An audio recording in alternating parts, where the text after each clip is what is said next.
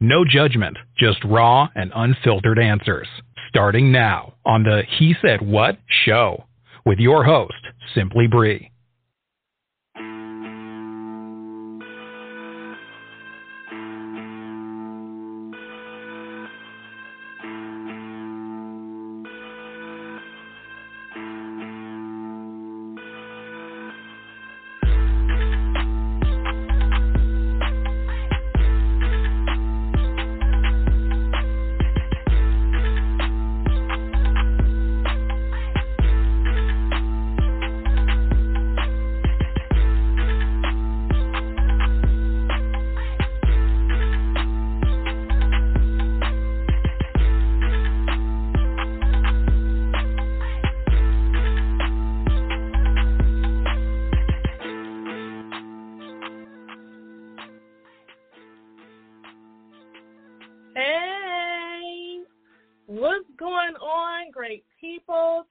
Very much for joining.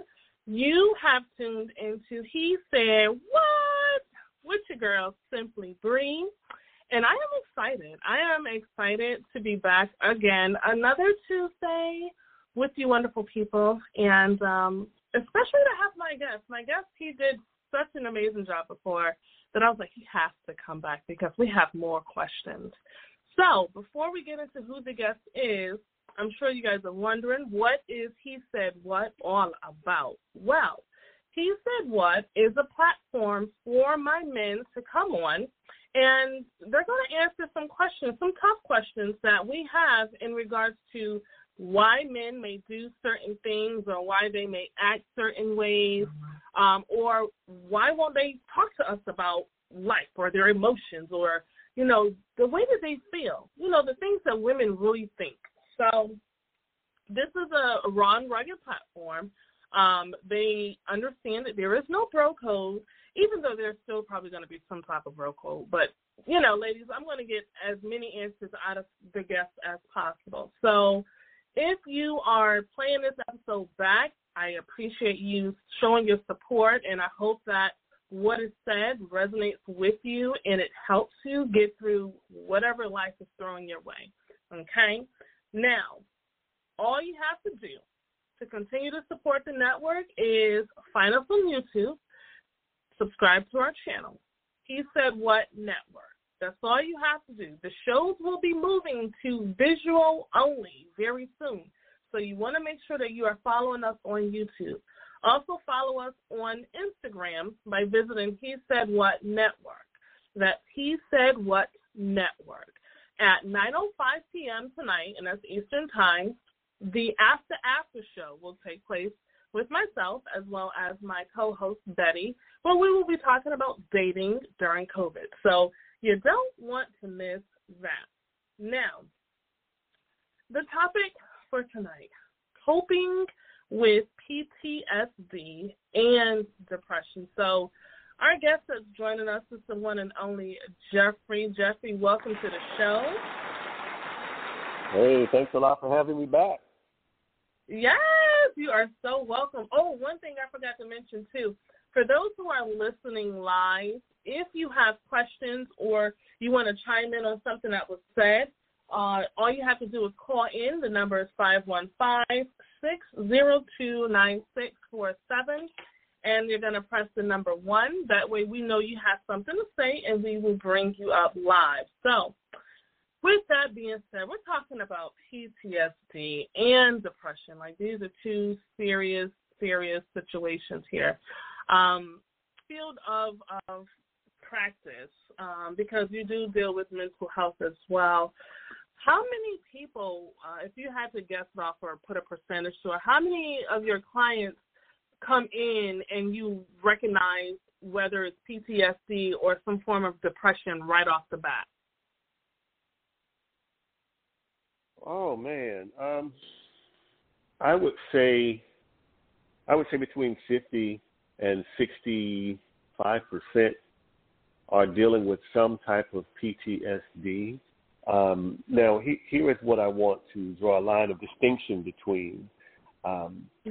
Most of the clients that I see, they don't have it tied to service in the military, as an example. They don't have it tied to severe trauma. That does not mean that they don't suffer from some type of PTSD, because whatever the trauma was, that's still something that they're grappling with and dealing with. So I just want to be clear. PTSD is not always tied to, someone being in the field of battle.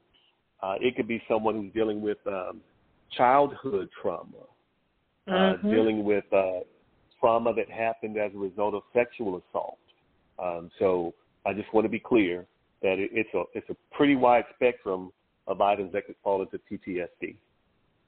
Right. Why do you think people typically relate PTSD to those who were either in battle or in a branch within the military? That it's visible. It's visible, and it has something that people can see tangibly. So, for example, on the 4th of July, many veterans absolutely hate it because the fireworks going off, it triggers them sleeping in a foxhole. And so there could be someone that you don't know served in the military, and they hear those bombs going off that are firecrackers, but they hear bombs going off in their head, and they jump right back into that defensive posture. They're trying to protect themselves because the brain is working on trauma now and self-preservation. So they don't even know in some instances what they're doing. So people can understand that because they understand being in war. War is tough, and most people will empathize with that. When it comes to PTSD that's not related to war, people don't identify it with it as readily. And so that's the difference. Right. Now, okay, identifying with PTSD, if I was someone who suffered from, let's say, childhood trauma, how would I be able to associate certain symptoms, certain behaviors to that actual event? Okay. Very, very good question. So, there are basically 5 types of signs to look for to see if you might be suffering through PTSD. Here's the main thing. Sometimes as a child, when you suffer through, just a blunt example, through sexual abuse, what ends up happening is there could be a overcompensation sexually as an adult. And so you may have a man that becomes a sex addict because he has unresolved issues with that sexual trauma. You may have a woman that acts out sexually in the same way. Now, that's not to say that you can't have people who have healthy sexual appetite. That is not what I'm saying.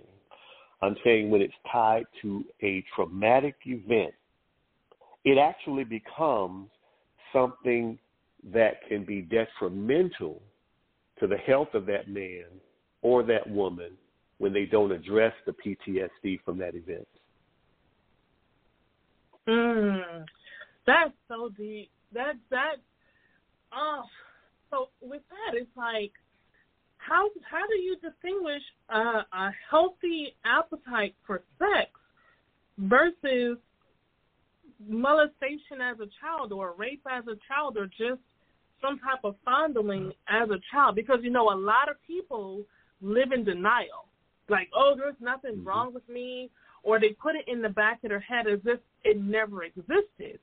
And they feel like they're living a healthy or a normal life, but in actuality, they could be acting out from that event. When it comes to sex, because it's so natural, and everybody got here because of sex, some type of sex, it's difficult to discern if the person is acting out or they just have a high sex drive. Here is the thing that may occur to help you if it were you dating someone. Here's something that you may want to pay attention to. Are they driven in an unhealthy manner, like it's a vice, like a compulsion that they can't control? that's when you get into something that may be tied to trauma. Now, please understand, even in that event, that might just be a person with a high sex drive who's completely comfortable with their sexuality. It doesn't mean that every person who is homosexual or whatever experienced trauma. That doesn't mean that. It does mean, though, that when it becomes unhealthy, when they do things to jeopardize their livelihood, their family, their job, careers, that's when that's when there's more of a chance that it could be tied to sexual trauma as a child. Wow. That's definitely eye-opening, because you have a lot of people who are masking childhood trauma. And I can understand it, because it's like nobody wants to really live what they've been through, but by acting like it did not happen is doing probably the equal amount of damage, as it is if you were to speak about it. So you have a lot of people who do not feel that they have to go seek help. At what point, when going through PTSD, regardless of what type of trauma it is, at what point should someone really start to look for help outside of friends and family, but more so professionally? When it comes to this situation, and I'll speak specifically on sex, because sex is so natural. Some people don't see the problem because it's like, I like sex. What has to happen is that person has to reach a point where they want to move and make a change. A lot of people call it the low point, when they hit their low, the lowest point. Right. For some people, it's being caught with a prostitute, and that's the lowest point for them. And then they make a change. They start working on themselves. There has to be some type of catalyst to want to change. It won't always be a low point. Sometimes it would just be, you know what, I'm going to do better. And then they start seeking out the help. That's the first thing. The second thing, it's really the, the forced admittance, where the intervention, where somebody says, hey, I'm taking you to see somebody. And what happens during an intervention is most people will fight it. Most people will be like, no, I don't want to be here, this, that, and the other. But there's something on the inside that will resonate and make the person curious. And more times than not, they will go through the process. They may not be successful the first time. They may have to go back again because they relapsed or whatever the case is. As long as they keep going and working to get better, they will be able to cope with it. And coping is the key, not curing it, because quite frankly, there'll always be something to remind you of the trauma. It's just a matter of how you respond to the trauma after you've gone through counseling and professional care, mental health services, and things of that nature. The way you respond should change. Right. Okay. I like that. Okay. So for those of you who are listening, take some notes. Take some notes, even if you feel like you're not ready for those steps. At least have some type of plan. Make a plan. Now, let's say I'm a friend of someone who is going through some type of trauma. What can I do to help them, to support them, even when they're not ready to get help? What can I do as a friend? Okay, this is a delicate balancing act. You mentioned the word support. Support is very, very important. And supporting them is the key. Now, sometimes you could drop hints. Sometimes you can say, hey, I found this person that I've been working with. This is what she's done for me or he's done for me. You want to go to a session with me? Because what you're doing is you're not pointing the finger at them. You're saying, hey, this helped me. Do you want to go with me? And it's a partnership now. You have to be very, very careful of the backlash. And I call this the embarrassed backlash, when you would have a person that's in an abusive relationship and you try to step in and that person snaps at you for trying to help them because they're embarrassed. It's like, don't look down on me. I don't care what's happening in my relationship. You don't look down on me. And it's an embarrassed backlash. But eventually, when that person gets to a point where they want to change, they will remember that you reached out if you do it the right way, and then they will reach back to you. Right. How many of your clients, if you were to just come off with a percentage, how many of your clients would you say come in for help, but they give off a lot of denial, like it doesn't happen or it didn't happen, and their partner just wanted them to come in, but there's really nothing wrong with them? Very, very few. When I work with clients, my clientele is primarily men who want to be better at being comfortable with who they are and their masculinity, whatever form their masculinity takes within them. And so they're coming looking for solutions. Now, when I have couples that I work for, that's when it gets contentious, because then you got people that are fighting to be right in the beginning. They're not fighting to get to the root of the problem. They're fighting to be right. And then once we get beyond that right phase, we get to solutions for the relationship. And in that way, I would say most of the couples, I would say 75% of the couples come in disillusioned. The woman would be, no, he didn't do this, that, and the other. And the guy would be, I didn't do that because you don't do this.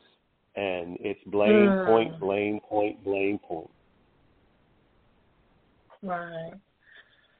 So the interesting thing, because I just know from having this show and speaking with men, the way that men cope with trauma, would you say, is it different than the way a woman might cope with trauma?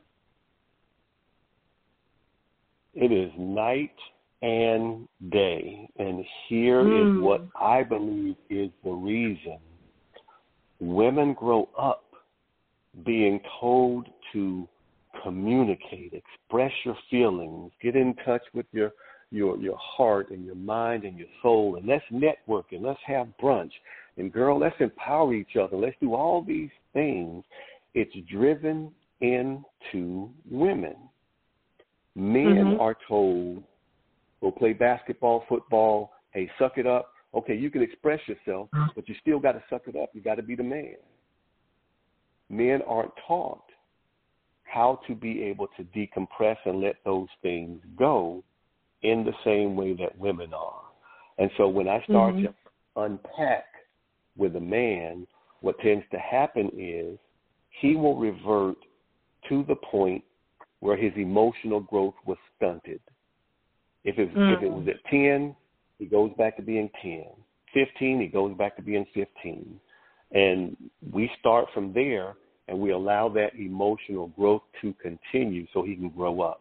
With women, though, women have more of a capacity to express exactly how they feel, and then we can go backwards to what's causing them to feel that.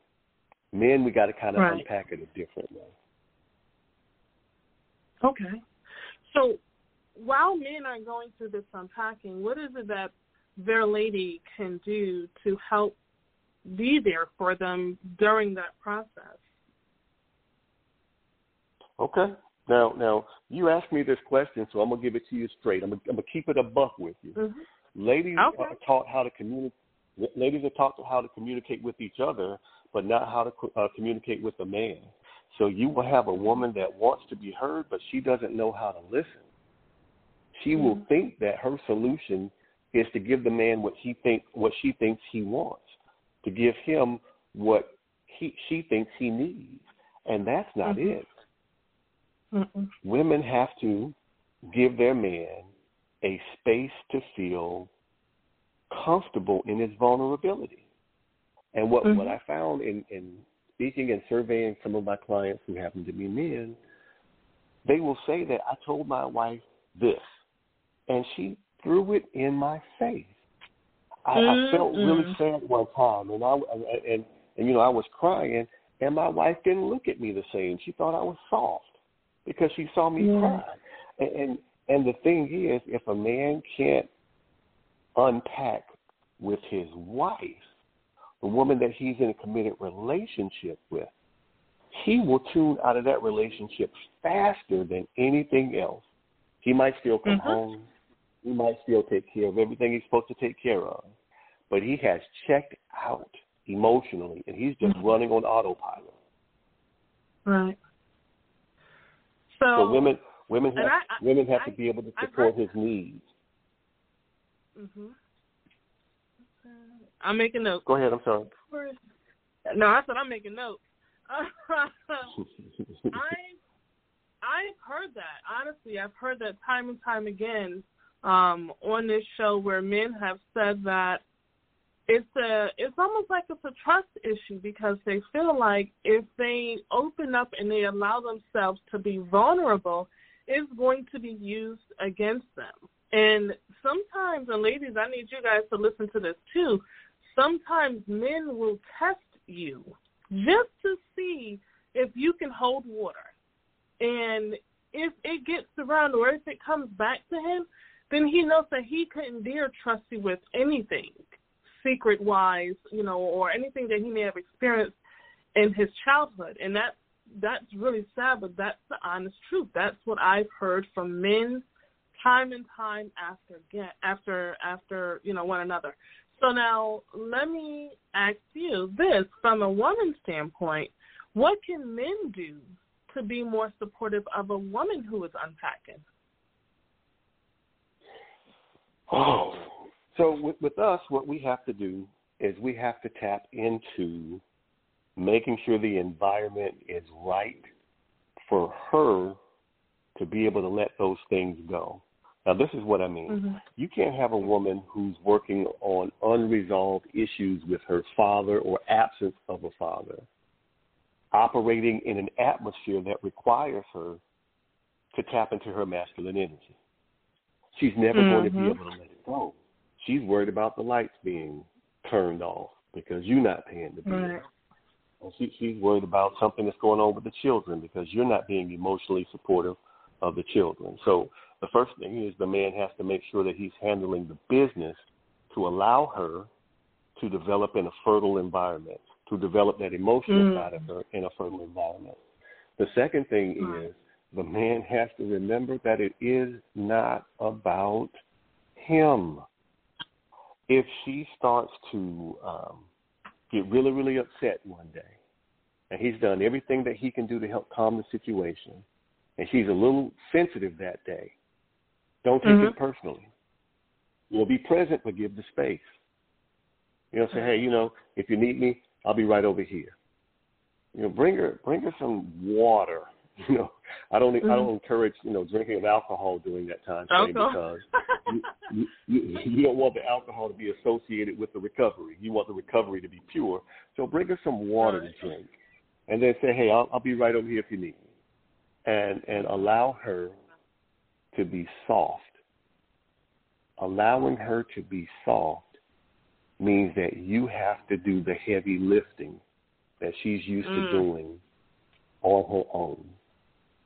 Right. So that's what I would say is ways for men to help women when they're unpacking and moving out of that phase of their relationship.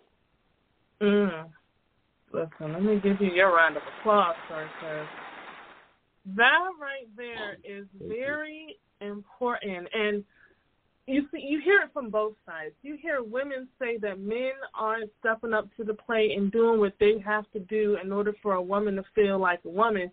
And then you also hear men stating, women got all of this masculine energy and they need to be feminine and soft and pink and all of this other stuff. So it's like we're all going at each other like a war. We're approaching one another with this rage, and nobody's being heard. Like, no one's listening. No one's really making any effective steps towards the solution. How do you feel society plays a role in even just this failure of communication between men and women when it comes to trauma? Well, society definitely accentuates the negative. Society will put things out there that cause women to go into their own tribe and point the finger at men, and the same thing happens with the men. So the thing about the media is, if you're not careful, you get sucked into this pattern.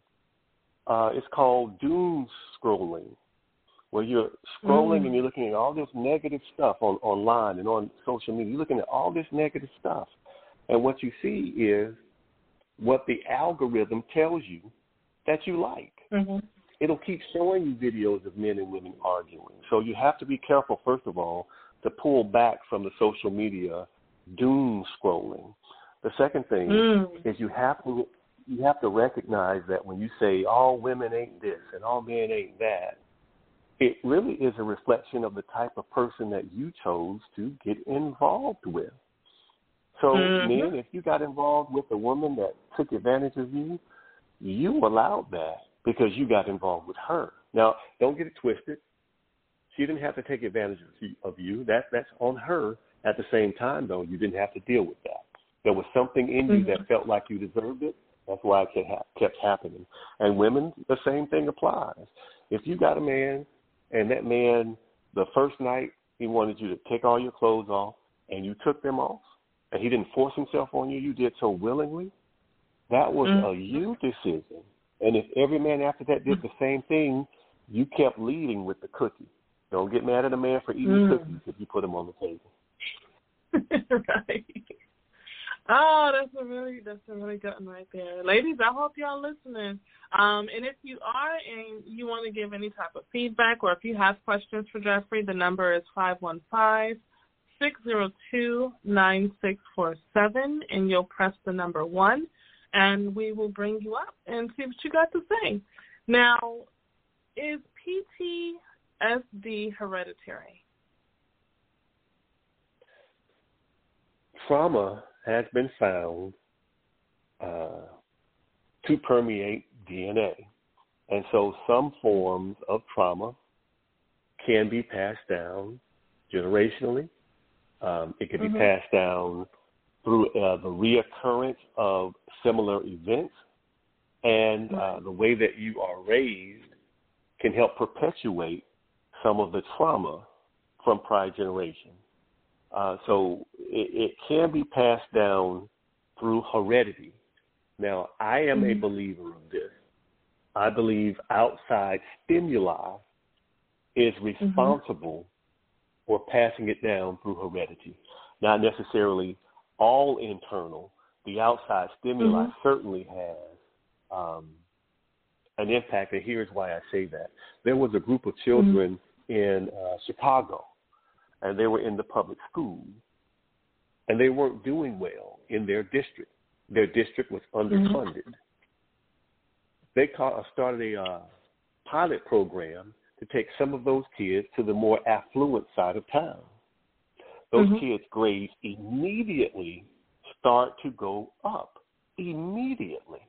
And so it was the environment, not the child, but the environment that wasn't conducive for their learning.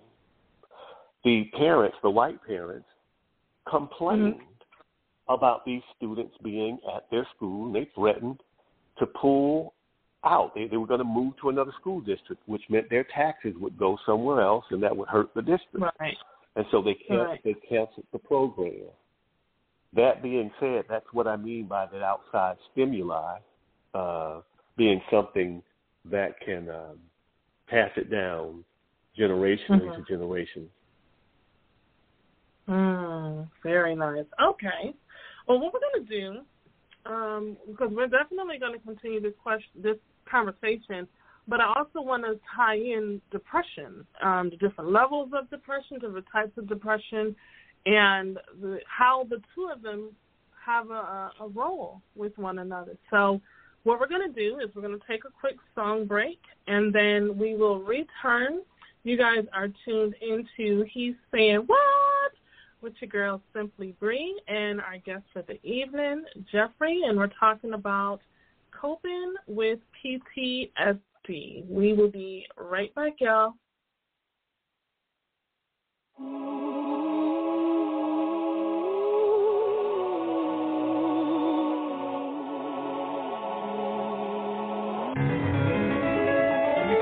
When Delisa was 8 years old, she was sexually abused. Seduced by salacious on Sandra, it left her confused. The devil danced inside her mind, she ain't know how to feel.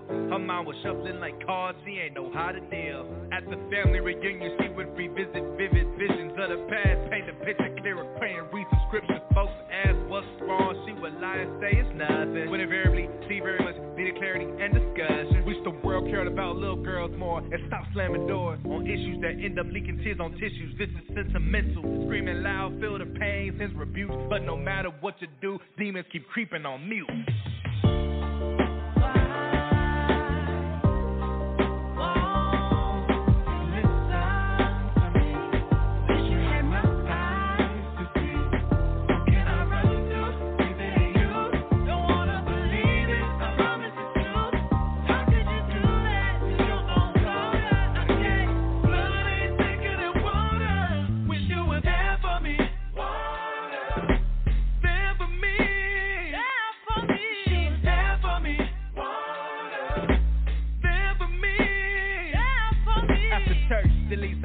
Told her mom what happened. She said, you imagining things. She walked away and was laughing. She couldn't believe her own mama couldn't believe. That broke her down on her knees. Ain't get the love that she needs. She felt betrayal and deceit like Judas left Jesus to bleed. She was acting different, felt like she was distant. Multiplied by the distance. I just wish I would've listened. I saw melancholy melanin, a closet with a skeleton, some evidence of some medicine. Thought her savior was a sedative. Wish the world cared about little girls more and stop slamming doors on issues that end up leaking tears on tissues. This is sentimental, screaming loud, feel the pain, sends rebuke. But no matter what you do, demons keep creeping on mute.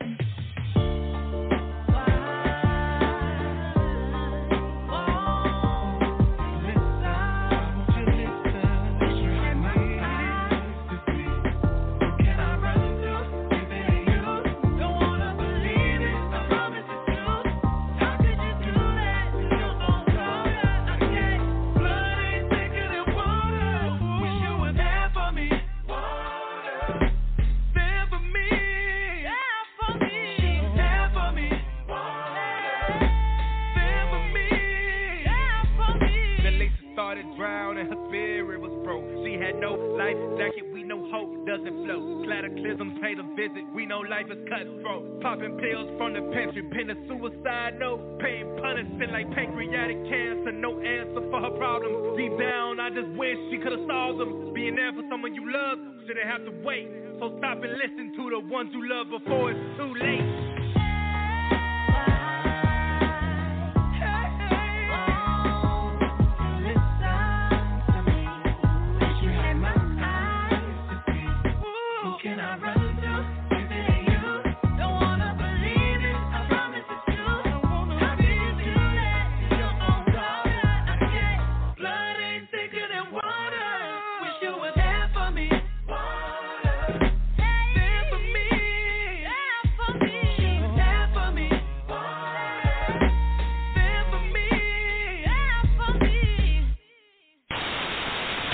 What's up? This one Mike from Simply Sports, and you're tuned in to the He Said What Radio Network.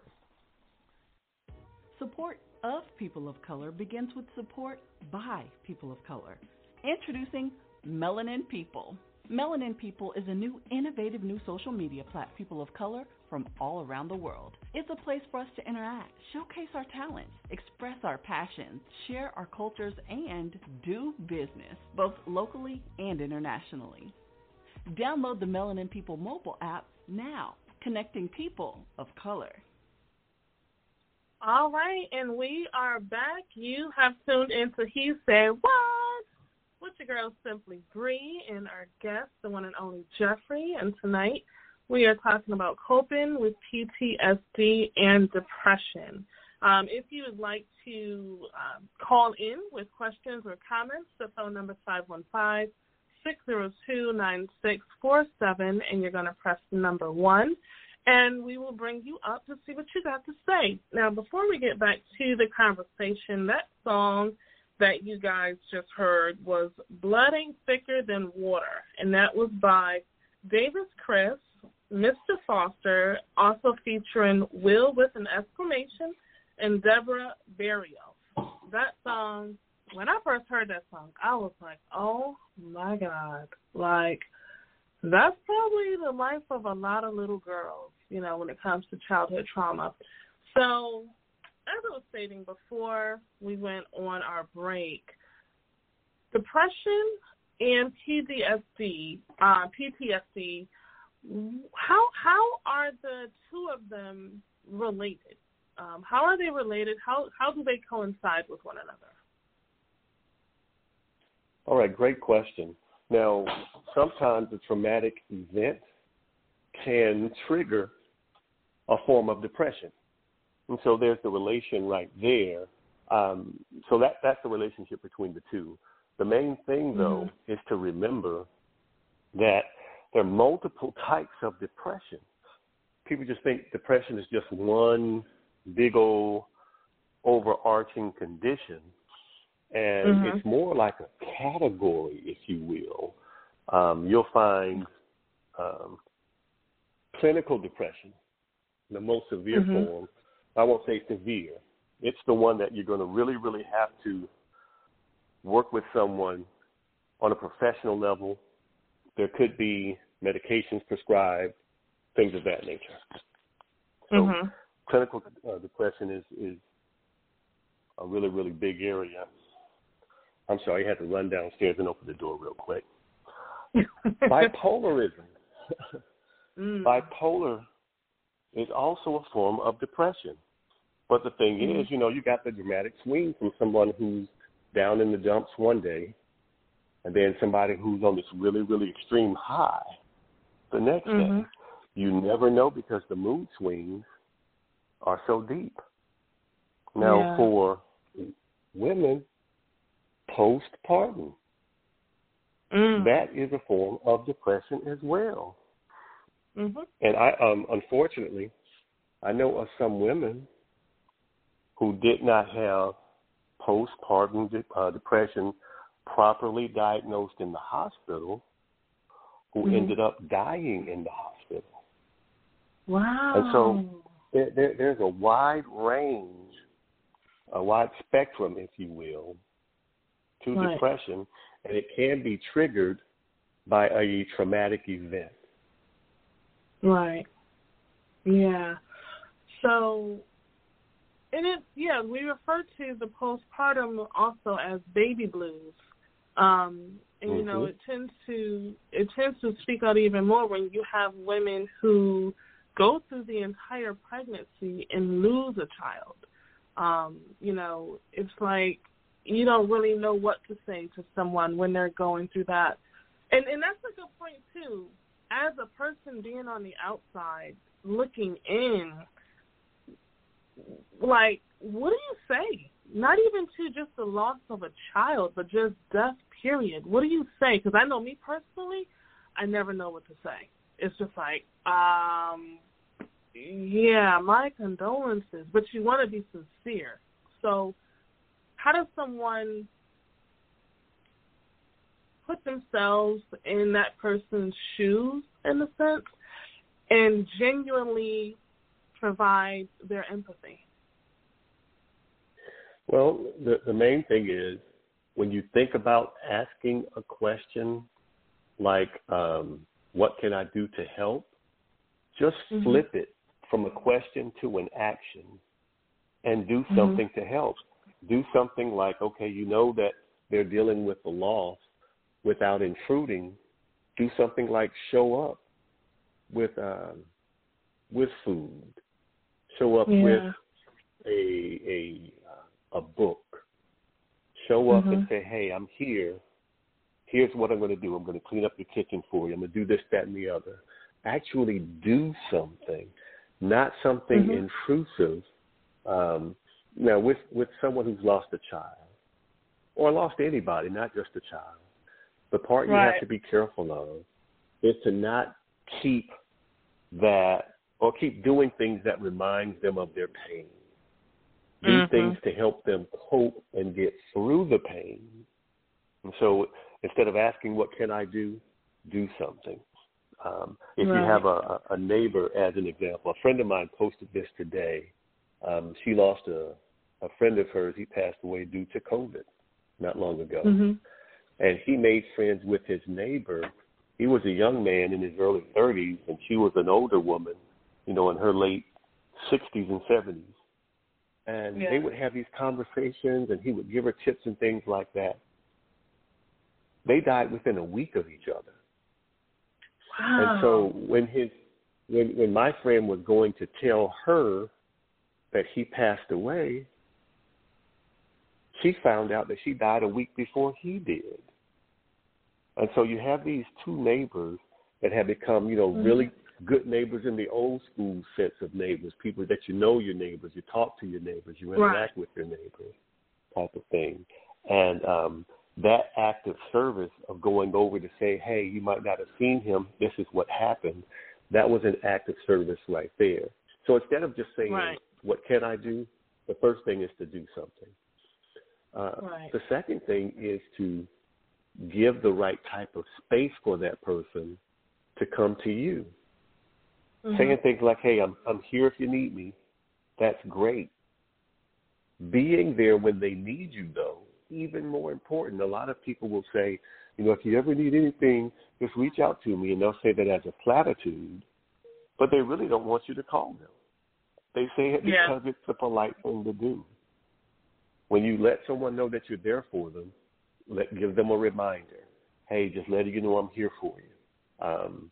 Hey, I'm going to come by and I'm going to do X, Y, and Z.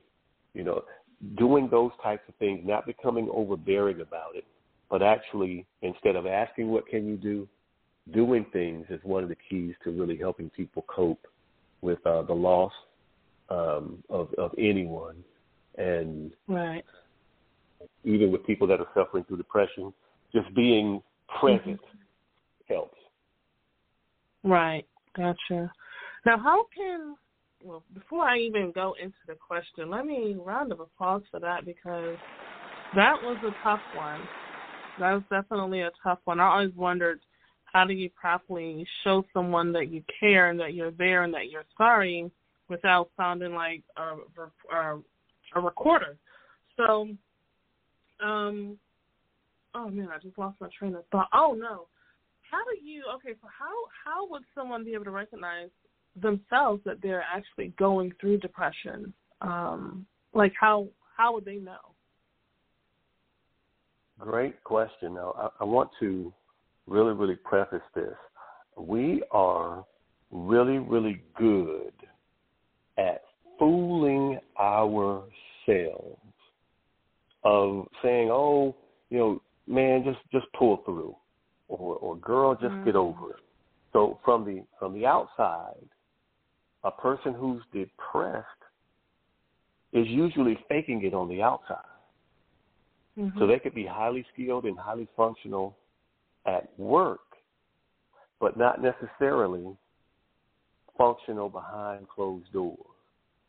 So really, one thing that you can do for yourself is you have to seek something outside yourself and just see. There are a lot of online things that you can go to that can really help you self-diagnose.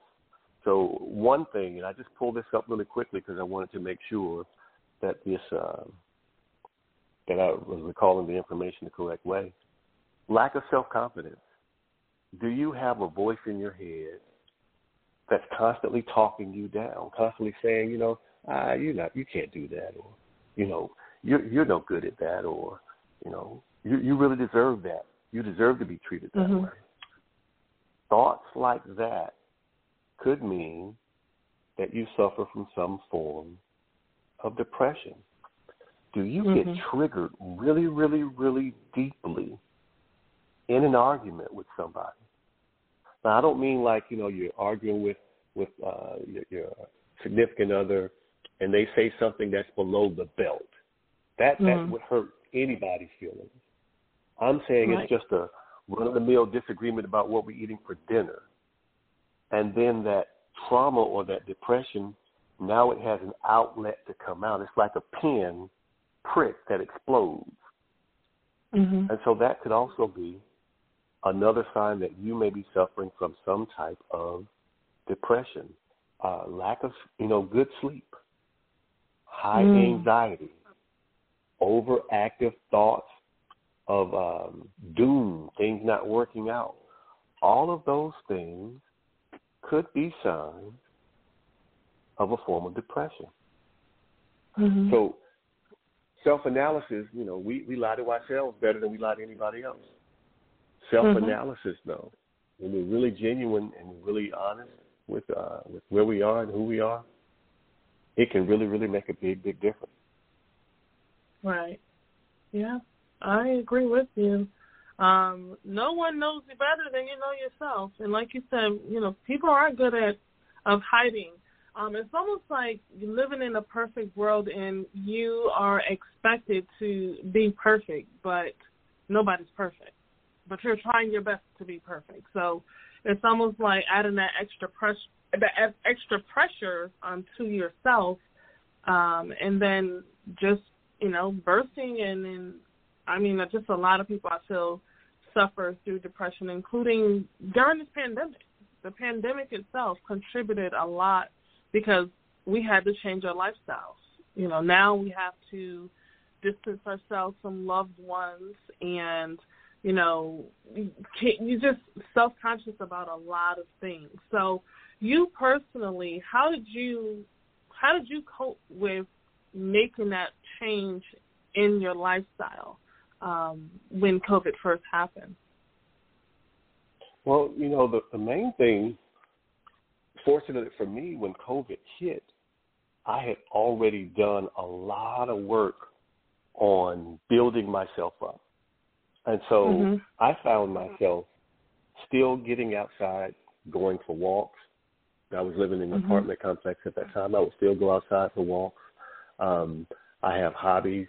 I did a lot of painting and things like that, a lot of introspective things. And I was still doing a lot of work. I was working from home, and I still had a pretty busy day. And so I was fortunate in that I did not buy into the trauma because I'd already gotten to a point where I dealt with my trauma. And so if I ever had a thought, I knew how to cope with it. Fortunately, though, I've done a lot of work, and it was hard work on addressing things and coming to an understanding that anything that's happened to me, I have an opportunity to see it in a way that victimizes me or a way that gives me another victory. And so when I got to that point, when COVID came around, I was able to maneuver through it and, be really, really healthy. Right. Okay. Depression, how could depression affect relationships? And not just romantic relationships, but friendships, and even, relationships at your workplace. How does depression play a role with those types of situations? Well, one characteristic of possible depression is recklessness. And so your behavior on the job could be even more reckless. You challenge authority. You no longer perform at a high level. You do things to self-sabotage because deep down you may not feel like you deserve what you're getting, and you're looking for something to validate your feelings. So that recklessness could also be leading into things like we talked about earlier, feelings of worthlessness or not having self-confidence. And that can spill over into your relationships because now you're worried that your mate, your partner, your husband, or your lover they're looking for someone else because deep down you don't think you're good enough for them. That causes you to become insecure and hyper vigilant to make sure they're not doing anything. That leads to more stress because your husband could just be saying hey to the neighbor, but in your mind you're thinking they're sleeping together. That's causing you stress. You're making yourself sicker. Your wife could just be speaking to a coworker that helped her on a project, but you see her work husband. Now you got to come up to the job every day. Check this dude out, just like this show on Netflix, Joe. Joe, you got to be Joe, and go and handle all this other stuff. So, in your relationships, depression can definitely have a negative effect if it goes unchecked. Now, please understand, everybody has ups and everybody has downs. Everybody gets happy and sad. It's a matter of what you do that will let you know whether or not you could be dealing with depression. If you get sad and you stay sad for days, weeks, and months, that is a clear sign that you should be seeking professional help. And it's not a bad thing. Professional help means that you're going to a qualified individual, not that you're crazy. It means that you're going to a professional or a qualified individual. Everybody else has a license. Your barber has a license. They're a professional. Your hairstylist has a license. They're professional. So your mental health specialist, they too, should also have a license and be a professional. Right. Why do you think people fear going to therapists and counselors at this point? You know, that's something that's taught behavior, passed down in our communities that, you know, we keep everything in the house. You might have had someone in your family back in the day that was mentally challenged, and they always were in the back room. They never came outside. They never got any help. And that's just something that was just really drilled in our communities.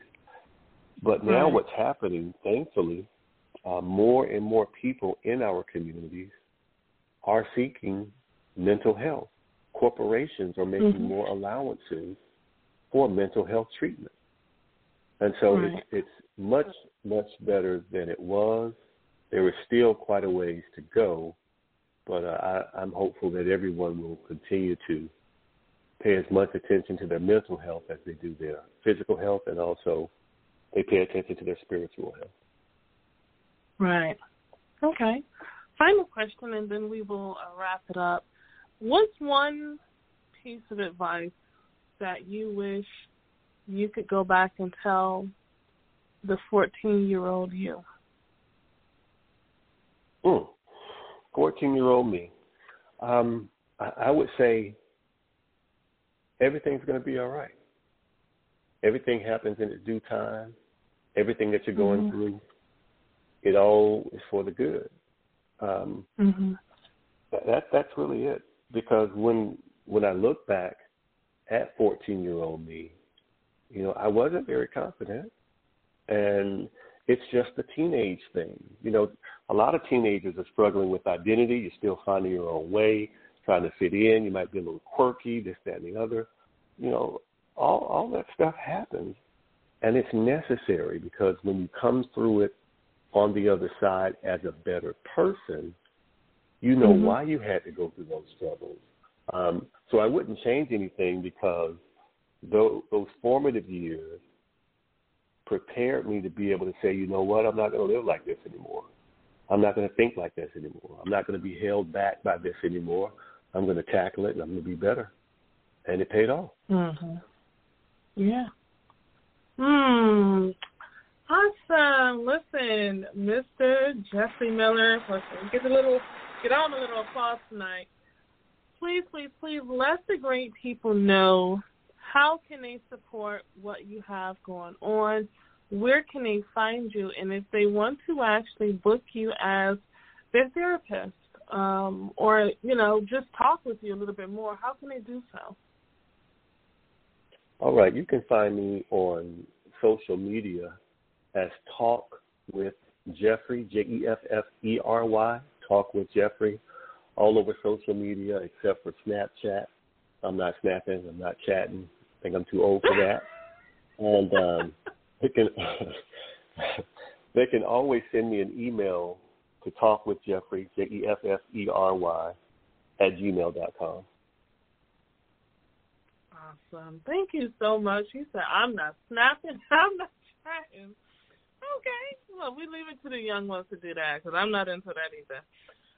But thank you so very much for joining us this evening. Everyone who's listening, I really hope that tonight's interview helped you. I hope that it answered some questions for you. It definitely answered some questions for myself, and also just helped look at life differently. Look at life in a positive light and understand that you are not the only one that's going through whatever it is that you're going through. There's many other people that's going through the exact same thing. Some people just choose not to talk about it. So hopefully this episode allows you to confront whatever fears you have and seek help. And know that you have a storm of people behind you that's going to support you 1,000%. If you are interested in being a guest on any of these shows on the network, please send your email to info@hesaidwhatnetwork.com. Make sure that you guys tune in with us every Monday for Simply Sports with myself, Simply Bree, One Mike and RG, and then, of course, let me see if I can say it right. Our non-sports watching reoccurring correspondent himself, Mr. Ezel Moon. And, join us every Monday, 7 to 8 p.m. on YouTube. Go to YouTube and look for He Said What Network, and you'll find us. Tuesdays, of course, we have He Said What? With the girl Simply Bree and my specially invited guest. Wednesdays we have She Said What with your host Alan Newman Jr.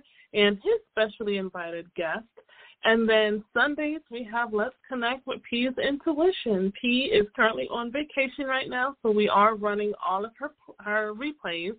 And, feel free to reach out to P at P's Intuition on Instagram. You can find me, Simply Bree, at _Simply Bree, and that's SIMPLEEBREE. And also follow the network, He Said What Network.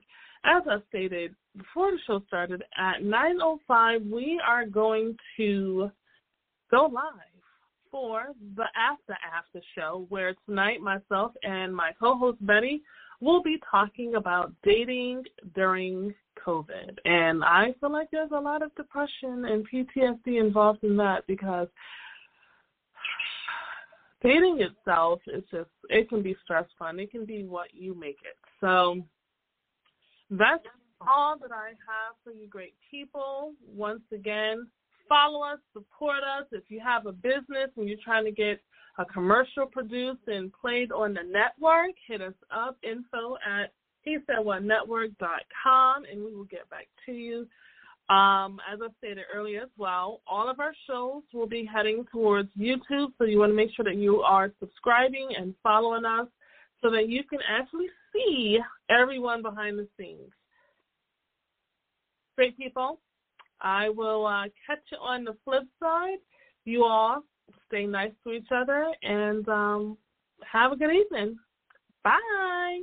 Thank you for supporting the He Said What radio network. Please be sure to check out the website where you can find more of our shows on sports coverage, music showcases, and entertainment.